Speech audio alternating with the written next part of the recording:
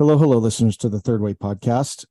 I started this podcast to talk about things that interest me, but also about things that I think I'm uncomfortable with, and I kind of want you to be uncomfortable with. Or maybe you're already uncomfortable with some of these topics, and I just want you to be a little bit more comfortable. Maybe that's what it is. And that's the situation or the kind of the what we're at today with today's guest. I'm joined by someone I don't know in person, but we've met through Instagram, and I've very much admired her work, both in what she's doing with this particular topic, but also her work as a poet. I'm joined today by Sujan Ali. Sujan is a certified grief counselor and a poet who lives in Canada. So welcome, Sujan. Thank you, Justin. It's nice to be here. Yeah. So how did you get here? I mean, this is an interesting intersection to, a certified grief counselor. I don't think I've ever talked to someone that's a certified grief counselor. And then also a poet. How'd that happen? Yeah, I'm just going to correct it. It's a grief coach. So It's a coaching certification, which is very different, like the umbrella of how many different types of categories of, help or thanks for making me edit. Yeah, no worries. And I mean, how did I get here? Well, it was just a brief history of what happened. In April of 2020, a month after the pandemic was declared, my brother, who is 45, passed away of COVID-related complications. So he was really young. It was within the first month of this new type of world that we were living in, right? That was very misunderstood, not understood at all. I don't think we even had the capacity to understand it at this point. And then this death happened that just created this crazy situation. I mean, it was so big. He was so young because at first they were saying it was only affecting older people and, not to worry, stay inside. It has symptoms of a cold, like all of these things. And even when he told me he was sick, I just said, you know what, just stay inside, take care of yourself, drink a lot of fluids. Just got worse and worse and worse. And I mean, when he died, it was all over the news. It was a big deal because he was one of the youngest people that died at this point. Right. Wow. So awful, right. Absolute chaos and abnormality on every level. And then came the aftermath of what we were living in. So for me, I had never experienced death at this level before. People have died in my life, right? Aunts, uncles. But this was profound for me just because of how close he and I were. He was a part of my entire life, not part, entire.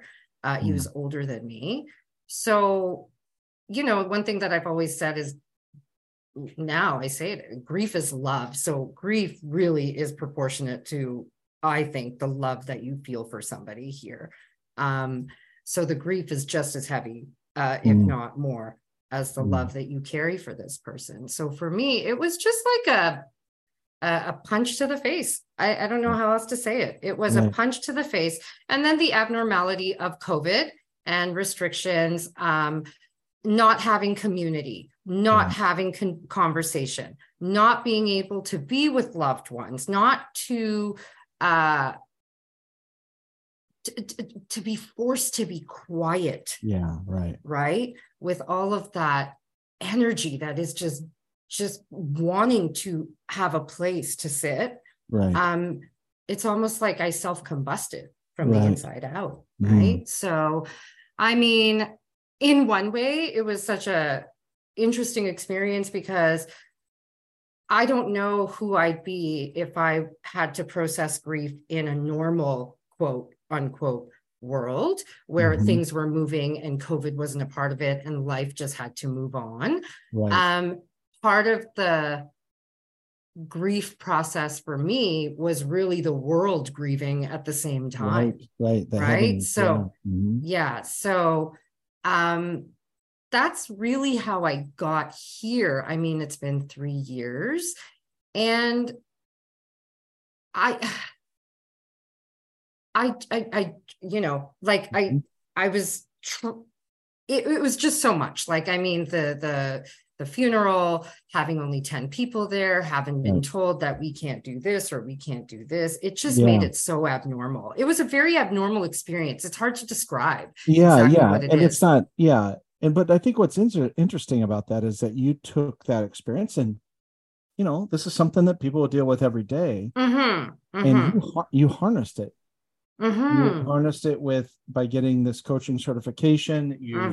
The work that you do with as a grief support facilitator, and then in your poetry. And I think that's why I wanted to have you on, because grief is one of these like Western civilization things that we don't do well. We don't do grief well. And there's a reason for it. It's not, it's because at least in North America or US and Canada, sometimes referred to as the Protestant work ethic. And the fact that we're all, if we're not indigenous, we're all immigrants. And that process of being an immigrant made grief a thing you felt later because you were trying to stay alive. Right. And I think we carry a lot of that process of grief with us. And this is why it's interesting to learn from what I would say non-white American culture. So immigrants from, all over the world, and the grief practices and the grief processes, like in Latin America, the Day of the Dead, and that kind of thing of revisiting your loved ones and a celebration. Or, I know in other cultures around the world, they have different ways of dealing with grief than we do.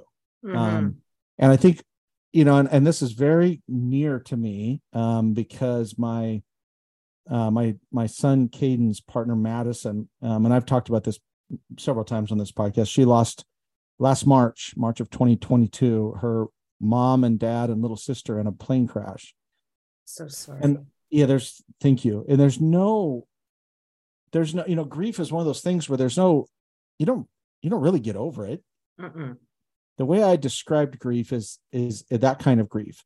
When someone that you love dies, especially unexpectedly or outside of the, air quotes, normal way that we expect everybody to die in their old age, is like a big hole, and the hole remains the same, but the edges get a little softer, maybe. So it doesn't feel like you're cutting yourself on it every single day. Right.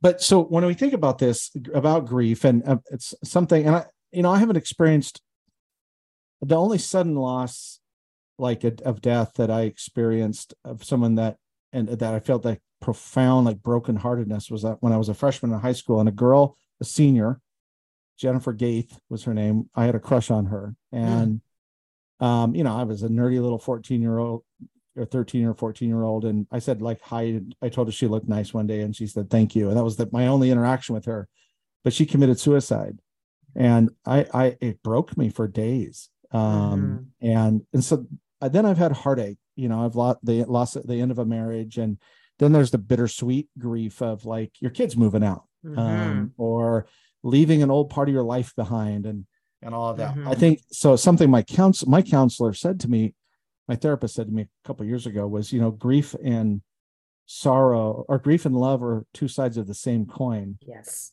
And then there's the Francis Wheel quote, grief and love are sisters. So what I wanted to start off with, Sujan, is what is the difference between grief and, let's say, sadness or sorrow? Another way to ask this is, how do you know you're grieving? What does it feel like compared to sadness or depression? Well, good question. I would just on bare going at it, I think sadness I would describe as a feeling, and feelings are fleeting. They come and go, right? And you experience different levels of them. Whereas grief, I think, is the experience of the sadness, right? So it's an all-encompassing, sorry? That's interesting. That's an Yeah, interesting nuance. Yeah. it's an all-encompassing experience of the sadness and the love and everything that has to do with the loss, really, right? So and it's like you said, grief is so taboo in our society. It's Right. not talked about, and I think it's because we don't have language that supports it either. Right. And we don't really make an effort to support it with language. We live in a society that wants to focus on happiness and focus on contentment and betterment without crossing over to the other side of that coin, right? Right.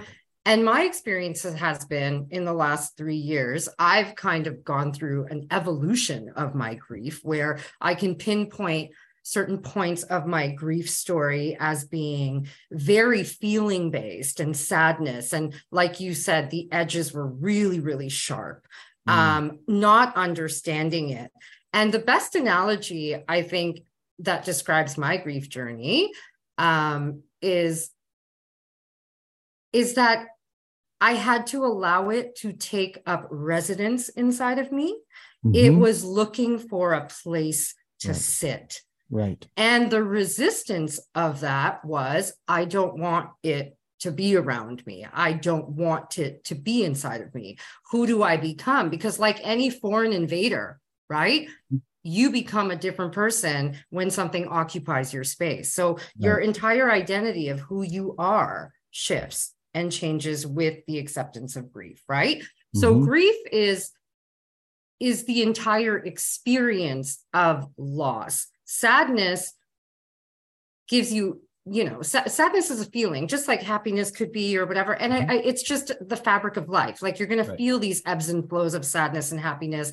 But grief, like love, is a genuine identity shifter. It's who you are. It's who you become. It makes you better. Like if you've loved really deeply a partner, somebody by choice, somebody that you've met, you've been in love, loving your children, if you have children, anything like that, you understand that that kind of love shifts you into a person that is different from the person you were prior to that, right? Grief is the exact same thing, right? Yeah. So that's interesting. I like that. I'm working on this idea that we have, let's call them existential feelings, like anxiety is an existential feeling. We know that when you are actually in danger, you don't feel anxious. You feel, you don't even really feel afraid. You feel very focused. Yeah. And so we have a bunch of those, and we call them feelings, but they're really thoughts about feelings.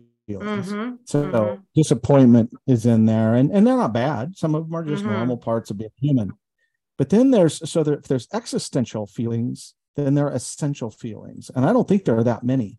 Love, grief, jealousy sometimes, hate. Hate, there's a such thing as clean hate. I know that's a word that it sounds weird to say, but there's a clean kind of hate.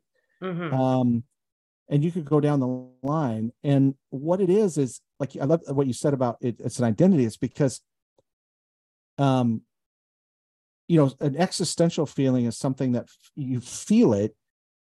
And unless you really are struggling with some mental health issues, you don't really identify with it. It's just something you feel. I feel sad. But when you feel something like grief, feels like it's coming from your very being, your very essence. And we have a lot of our society set up, and this kind of goes into our second question a little bit, but a lot of our society is set up to feed the existential feelings. Pleasure is an existential feeling. Being offended is an existential feeling. And so the other thing that is that, sadness, if you look at it, if it's a coin, the other side of sadness would be like apathy, maybe. Yeah. But the other side of grief is not happiness, it's love, as we talked about. And so that's my take. So let's go ahead and get into the second question, because I think this is a big part of where we're at in society, especially in Canada and the US, is what is some of the, or how is social conditioning? So social conditioning would be familial and community cultures, media, the influence of the big influencers of Western life, which is government, religion, government, religion, education, and corporations. How have those institutions and those cultural containers influenced how we understand and experience grief? Oh, that's a good one. And it's a heavy question. Yeah. Well, it's hard. It's hard to talk about. It's difficult. We don't like having difficult conversations because it hurts us, right? Grief is extremely difficult. There is no media, and all of these different institutions have created grief to be something that is the end all and be all. But what is there on the other side of grief is, for me, spiritual existence. What for me, like what I've experienced is a better version of who I am, a different version of who I am, a deeper version of who I am. And I think these institutions, like if you look at the media, it's amazing. We are obsessed with tragedy. It is everywhere. Right. I mean, if we talk about it, anything that's happening out there that is remotely tragic in essence, we are obsessed with, right? But I think societally are just really afraid to go one step beyond that, which is the processing of that tragedy. What does that do to a human being? I've always said, with my background in grief and really doing a grief coaching course or program for me was more about having certain feelings inside of me and creating some theoretical knowledge behind it, right? Understanding it from a theoretical base. So I could explain to myself what these feelings actually were manifesting, what was happening inside of me, what was happening externally to the world around me.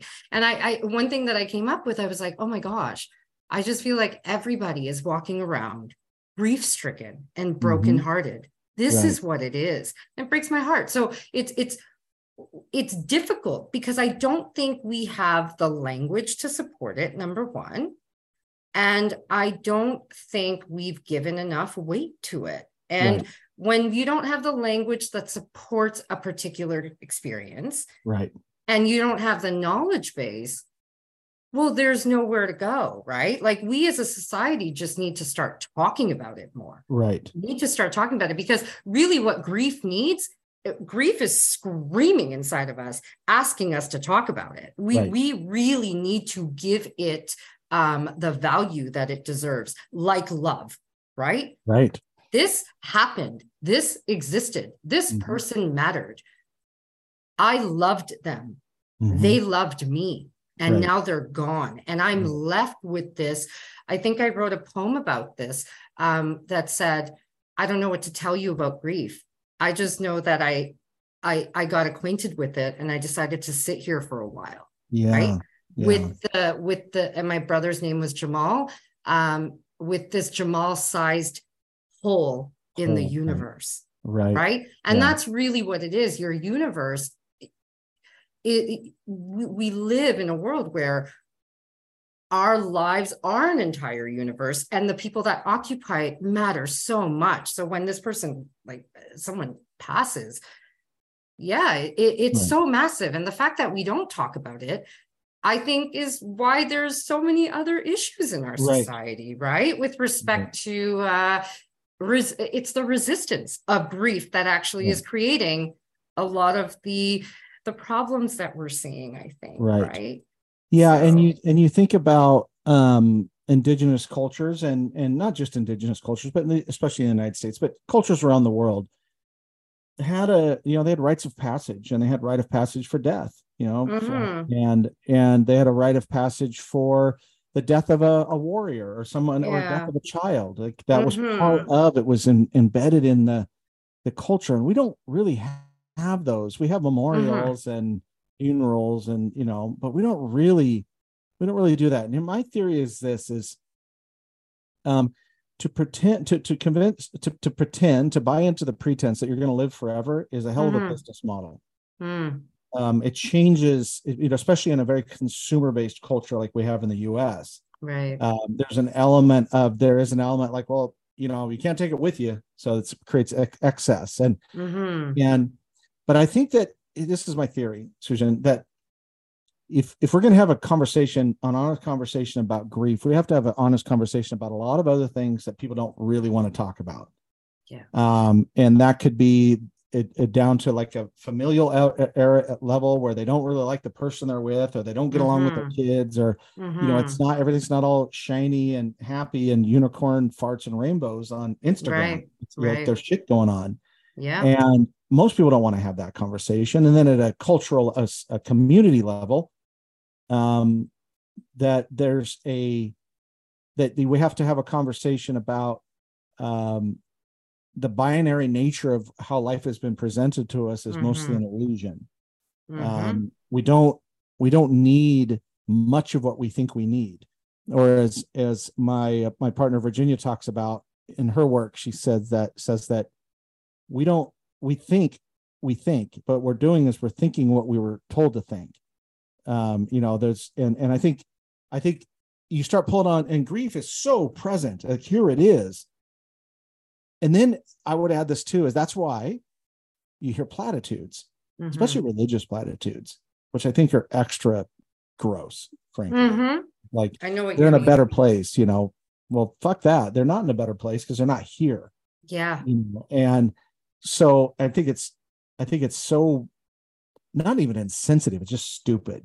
And but where's that come from? It comes from this idea that grief is something you need to get over so you can get back to living.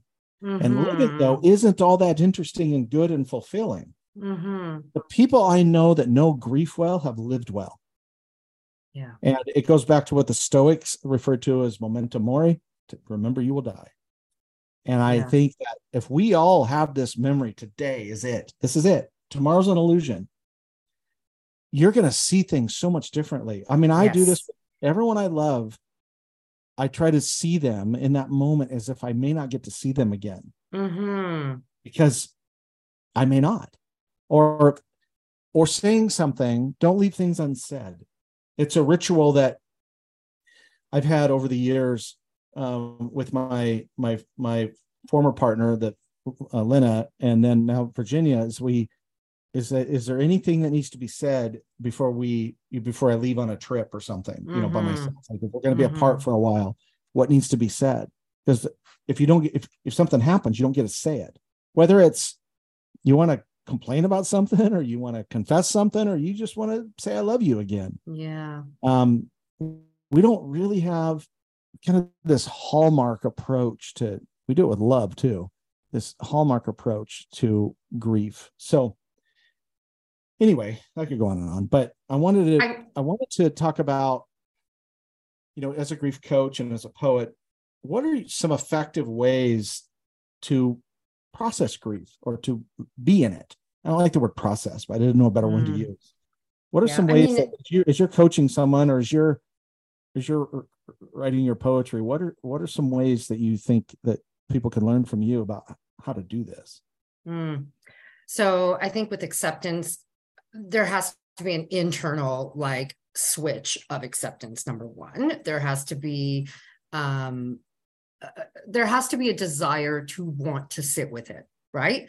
I mean, for me, it was intense feelings, and not like the feelings were so intense that I started having physical symptoms to the Sure. grief, right? Started having panic attacks, started having like anxiety attacks, things that I had never really had before. So when my physical body started giving these clues into how deep this pain actually goes, that it like manifested in my physical space, Mm, there was nothing else to do because it scared me. Like mm, this is what scared me. It wasn't like the grief scared me. It's the fact that my physical body couldn't handle it, right? What I have right. control over. So there's a genuine like, so for me, what I can, So I'll tell you what I did, and then I'll Yeah. tell you what some of my coaching, Sure, the please. program Perfect. tells us. But what I did was, I mean, contacted my doctor. Doctor prescribed medication, refused to take medication for myself because I wanted to see if I could just go through it. I Right. incorporated routine and structure into my life. Routine and structure are really important for any type of loss or pain that you're going through. For me, it was meditating. For me, it was stretching my body. For me, is going for walks. You touched on something that felt so organic for me when you said you see things differently in the world. I started seeing flowers, the birth and death of like plants and trees in different ways. I found poetry in sunsets. I found colors beautiful. It was phenomenal. So for me, it was going to a place inside of myself that helped me process my grief, right? But from a coaching perspective, and the reason why it's a really important distinction between therapy, like grief therapy or grief counseling, and grief coaching, is grief therapy, grief counseling, which I did too shortly after the death that I had experienced, goes backwards in time. It's about processing like occurrences that have happened. Coaching is really forward moving. And I feel like grief has many people in grief, it's the forward moving that becomes difficult, right? Wow. So it's the getting up every day, going for a walk, going to work. We're talking about simplistic things. Like I'm not going to even gauge into the more difficult things, right? Some days brushing your teeth is really difficult to do. You are that consumed and that weighted by the grief and the sadness and the sorrow. So what I loved about the coaching aspect was helping people move forward from where they were with realistic plans, realistic goals, right? So it's about small goals leading to feelings of achievement and movement. And in the process of that, just giving the loss that you've experienced, a really important place in the world, being present with people, being present in your grief, allowing people to be present in their grief, rituals. Journaling is a huge part of processing grief and accepting grief, right? Getting those thoughts and feelings outside of your head, rereading those thoughts and feelings to understand what you're going through, to understand what this loss means to you. So, I mean, those are some things, but it's such an individual journey as well, right? And I developed a real empathy for our society at the same time. I think it's really easy to get angry because it's like, oh, this person said this horrible thing to me. As I told them, like, I'm just having a bad day because, it's just a bad grief day. Right. And it's like, oh, just it'll be over soon or something, and it's just people don't. And this is what I mean. People don't have the language. And you know what, in a strange way, it's like, I wish we were more versed in talking about grief, but what I've learned is that it's really difficult to become versed in talking about grief without looking at grief, without looking at your own grief. So how do you expect as a society to help each other out? For my husband's no exception. Like, he was in my space. He hadn't suffered grief like I had. And half the time I wanted to just throw my hands up in the air because I was like, what are you saying to me? He didn't know. Because they don't. It's so personal. And I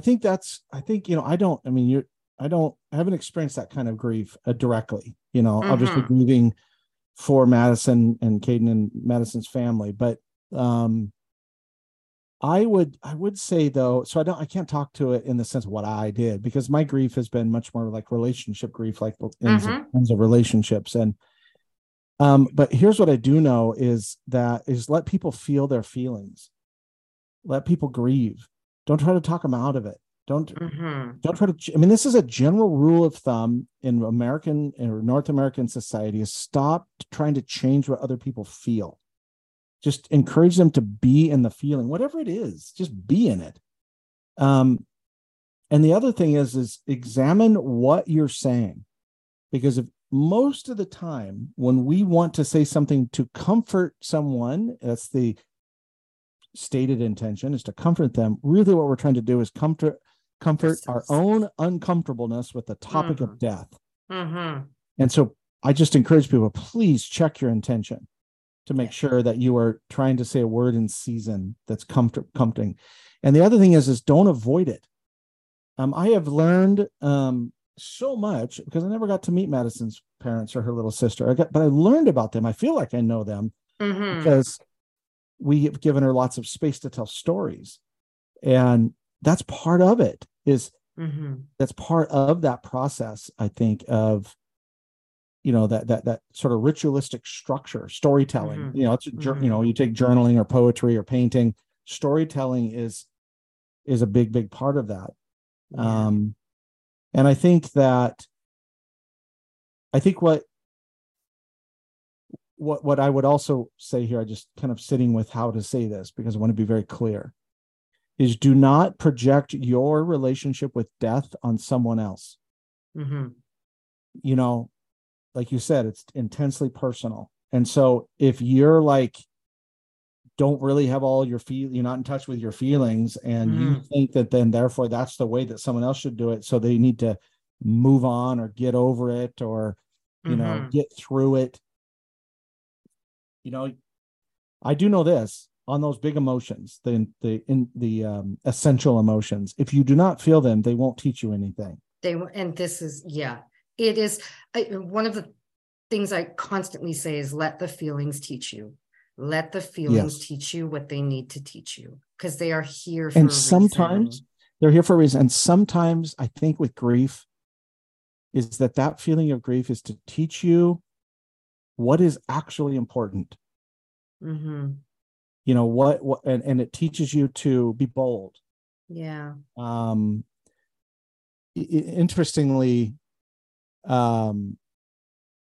I was playing the Tim McGraw song "Live Like You Were Dying" the other day, just because I hadn't listened to it in a while. And Virginia's new to country music; she had never really listened to it until me, and so it was like, this is a classic kind of '90s or 2000s country song. And I listened to it. It's the first time I've listened to it in this era that I'm in now, and I found myself sort of slightly disagreeing with it. Because if I was dying and I knew I was dying, and the thing that I would live like I'm dying is I'm not going to go skydiving or bull riding or that. I'm going to do what the Cody Johnson song "Until You Can't," which is another awesome song. I'll link to both of these songs in the show notes. Yeah, sure. But it's "Until You Can't," which is make that phone call, spend that time, buy that present for somebody. That's the thing. It's like, if you're going to live like this, is to me, if you're going to live like you're dying, do it in service to others. And indulgence to yourself. Not that you shouldn't indulge, a little bit of hedonism now and again is pretty fun. But if to truly live like you were dying is to do it in service to others without any hesitation, without insecurity, with this bold, bold and brave expression of love to the people in your life. Let's do that. It doesn't mean that you're going to grieve less, but I think it would be different. I think you would grieve differently if you live like that. Yeah, but also to be a service to yourself. I think the biggest conflict for me that I still haven't really gotten to understand, and I'm still working through it, is that the person I've become after this experience is someone I like better. Like, I feel like now looking back, I can put a clear dividing line in the sand from who I was to who I've become. And I like this person. And why I say this is a conflict is because it's a direct result, I believe, of my brother's loss. Losing my brother was losing my childhood. I would tell people, imagine trying to walk through a new earth with one limb gone. Right. This is what I'm trying to do. Right. I am reborn. I am new. I'm learning how to walk again. Yeah. I don't know how to express it in any different way. Right. This is, I think, what grievers of really immense loss feel is that they are rebirthed and they are trying to now learn how to walk and Right. navigate a world that looks so unfamiliar to them. Right. And trying to find a place with all of the wisdom and knowledge of a life that they have lived, but doesn't quite fit in this new, part of new world, right? Yeah. So a service to yourself as well, because I feel like when you can be of service to yourself by giving yourself time to sit with grief, to not resist it, to give it a voice, to allow it to be. We focus so much on love. We are just gasping in it. We are bathing in it, right? Yeah. But grief really demands the same thing. Right. And when you are able to do that, and this is what I hope to do with my writing and I hope to do with my coaching, is give people and allow people a space for their grief and kind of hold their hand through it. You allow it to flourish. There's beauty behind that. There is, and then when you can be of service to yourself and become this version of yourself that you really like, because you've been able to go from one end of the spectrum to the other with respect to pain and happiness, then you really, I feel like then you can really be of service to others, right? And really give unto that, part of the world, right? Yeah. And I think learning from you and others, I really learned about grief later in life. I learned about grief from my former business partner, Emily, who had, around the time we met, had recently, and it was a few years prior to us meeting, lost her mom to illness. And she was quite young when she passed. And watching Emily grieve and how she felt that, and this was true with a lot of, she was the first person I think that I'd ever met that felt all of her feelings, so openly and in an expressive way. And that made a big, big indelible mark on me, of learning about that kind of grief. And I think it's like, we're going to have to grieve at some point. And it's, it's almost like go about learning how to do a little bit of it now. Look for the teachers, look for people that are, it's similar to, some of us, like in my case, we had to go find other models for what love looked like, because the models that we had close to us were not safe. And I think grief is like that too. We have to find models. Yeah. We have to, and I would encourage people to go and look at the way indigenous cultures process grief, because that is, there's things to learn from that. So yeah. Talking about it is so important. That's one thing I did. And it was an homage to my brother, but I wrote about grief a lot on my social media handle. And it was a way for me to process my grief. But I wrote thoughts, you call some of the posts that musings, like they were my musings, right? And I started getting a following, and I did it monthly at the anniversary. And I did it for the first 12 months. And I actually reflected on it today, like I was reading them, and I really saw the evolution of my grief and my thoughts when it came to the loss. And it was a really beautiful thing. And what I found, and connection is so important. And what I loved was how many people connected with me on social media and saying, thank you for giving a voice to my grief, because I didn't know how to say it. And I was like, well, I'm literally just doing this for myself. I need this energy to come out somewhere. And this is where I've chosen to come out. And poetry was the same thing. It was like using language to formulate some sort of peace within the chaos. It was absolute chaos inside. That's like just floating pain all around me. I heard grief described once as being attacked by bees from the inside. It's just this constant storm of pain. And Yeah. it's interesting too, because the brain processes physical pain and emotional pain in the same part of the brain. So we talk about like your body, the somatic aspect of it.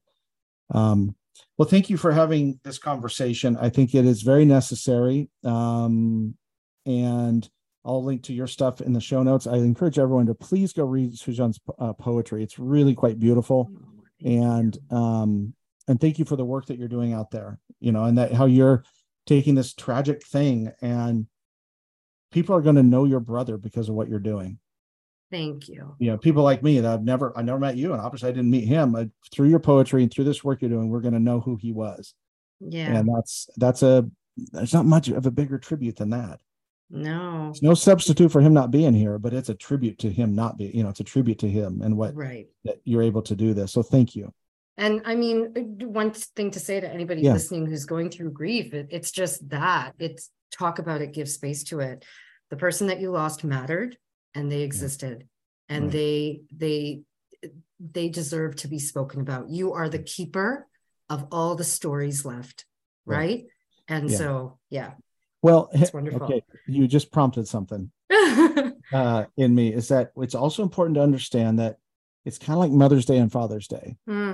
That's not a happy day for people, for everybody. No. If you lost your mother or your father, that's not a happy day. But if you have if this is another thing about the kind of grief that people experience, sometimes they're grieving because they didn't have a chance to actually have a relationship. Right. So their mother or father or sibling or somebody passes sooner than anticipated, and there's the wound of them missing is the wound of the potentiality of an unborn or a stunted relationship. That's its own grief. And so when you're grieving, you want to understand that, what kind of grief is it? But also, again, I'm speaking more to talking to people that have had a loss, is before you go give somebody condolences, make sure they actually like the person first, because maybe their grief is they're grieving the not the absence of the person, they're grieving the death of a potential relationship. And usually it's both, right? Maybe both, and plus more. I mean, let's say you did have a relationship with the person on the other side of the spectrum, right? And they, like my brother did, he died young. So what you're not missing is just the person. You're missing an entire life that you would have had. You're grieving a life that you would have had with this person in your space still. You're missing the entire story of their future, or what could have been or would have been. And it only gets further complicated and painful when going to what you were saying with respect to having a difficult relationship, or having the absence, or somebody who was very young, who never really got to know their parent as an adult, or somebody who could remember. There's so many layers, and that's the thing about grief. It's so multifaceted, and there's so many different layers to kind of peel back like an onion, right? And it does start with one. It starts with looking at the pain and your own pain, and really just giving yourself permission. Right? Because the moment you give yourself permission, you create permission for everyone around you. And then from a societal perspective, this is how we become better as a society, to talk about this topic that's it's so painful and it's so difficult, but it's so necessary, I think. Right? So that's a perfect place to end. Yeah. Like you nailed it. It's a great summary. So thank you for doing this. I'll repeat my thank you. Thank you for having me. And you're welcome.